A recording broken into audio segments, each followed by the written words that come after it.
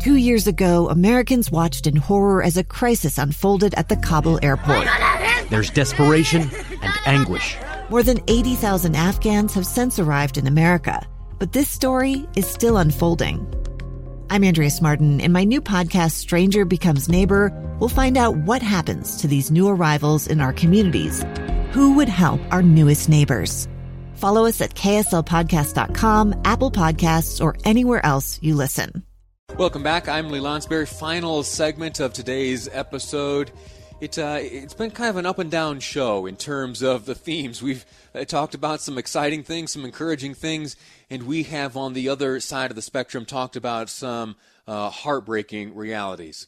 And I so hope that as the story unfolds in Idaho, as reports of human remains found at Chad Daybell's property after the execution of a search warrant, I sure hope that it's not those kids. I sure hope it's not those kids. Ever since the beginning of this story, the biggest fear that you and I have all felt most certainly is that when this story was all told, that it would be a heartbreaking ending. And while it's looking more and more like that heartbreak is on the horizon, there are still a few moments left where we can cling to this hope. And hopefully, we do not learn the worst.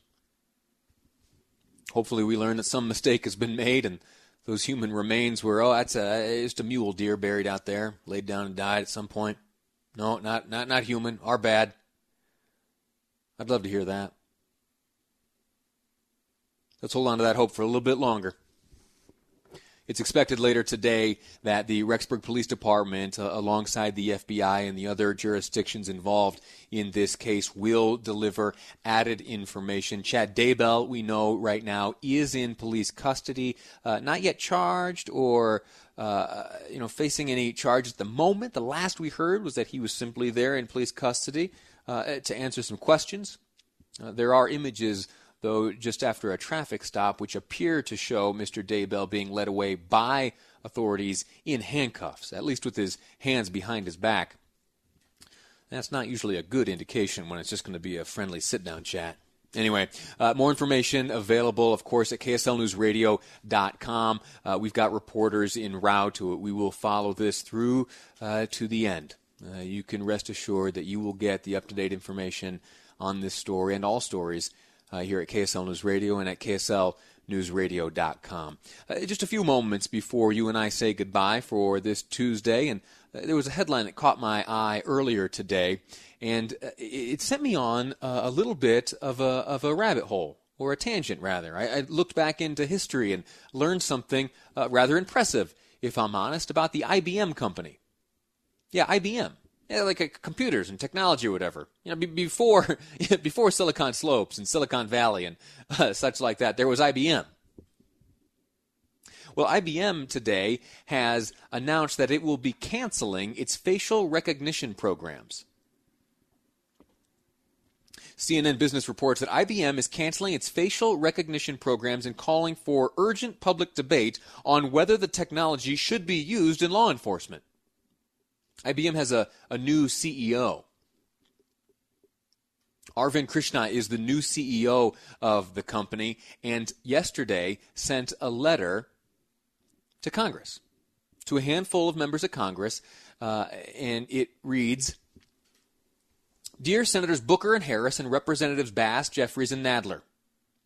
Now, before I share with you this letter, I have to say I'm not 100% sure why he selected these 5 members of Congress to whom he addressed this letter. It's Representative Karen Bass, who I do know is the head of the Congressional Black Caucus. Also, Cory Booker, Kamala Harris of the United States Senate, and then back onto the House side, Hakeem Jeffries and Jerry Nadler. I'm not sure what the tie is that binds these 5 members of Congress. If there's, and I touched base with some of my former colleagues in Congress. I said, what is it that unifies these 5 individuals, making them together deserving of a letter from the CEO of IBM? They couldn't quite figure it out. So I'll leave it to you. If you have any idea why these 5 were selected, let me know. Shoot me a text or send me a Facebook message. But the letter reads, and this is where that tangent comes in, that rabbit hole, that little piece of history of which I was unaware. The current CEO of IBM writes to those members of Congress, quote, in September 1953, more than a decade before the passage of the Civil Rights Act, IBM took a bold stand in favor of equal opportunity. Thomas J. Watson, Jr., then president of IBM, wrote to all employees, quote, each of the citizens of this country has an equal right to live and work in America. It is the policy of this organization to hire people who have the personality, talent, and background necessary to fill a given job, regardless of race, color, or creed. Close quote. How about that? 1953, September. That's a decade before the Civil Rights Act is passed.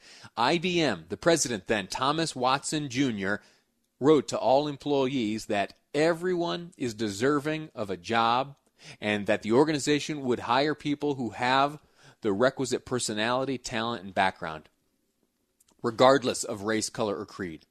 I admire that. I admire that a great deal. The letter to these members of Congress today continues, Watson backed up this statement with action, refusing to enforce Jim Crow laws at IBM facilities. Yet nearly 7 decades later, the horrible and tragic deaths of George Floyd, Ahmaud Arbery, Breonna Taylor, and too many others remind us that the fight against racism is as urgent as ever. To that end, IBM would like to work with Congress in pursuit of justice and racial equity, focused initially in 3 key policy areas: police reform, responsible use of technology, and broadening skills and educational opportunities. And then the letter continues, and it breaks down in further detail these 3 areas of focus, specifically this area of responsible use of technology. You remember, I started talking to you about this whole deal because IBM has made the announcement that they will cancel facial recognition programs. That's Big Brother stuff. What do you think about that?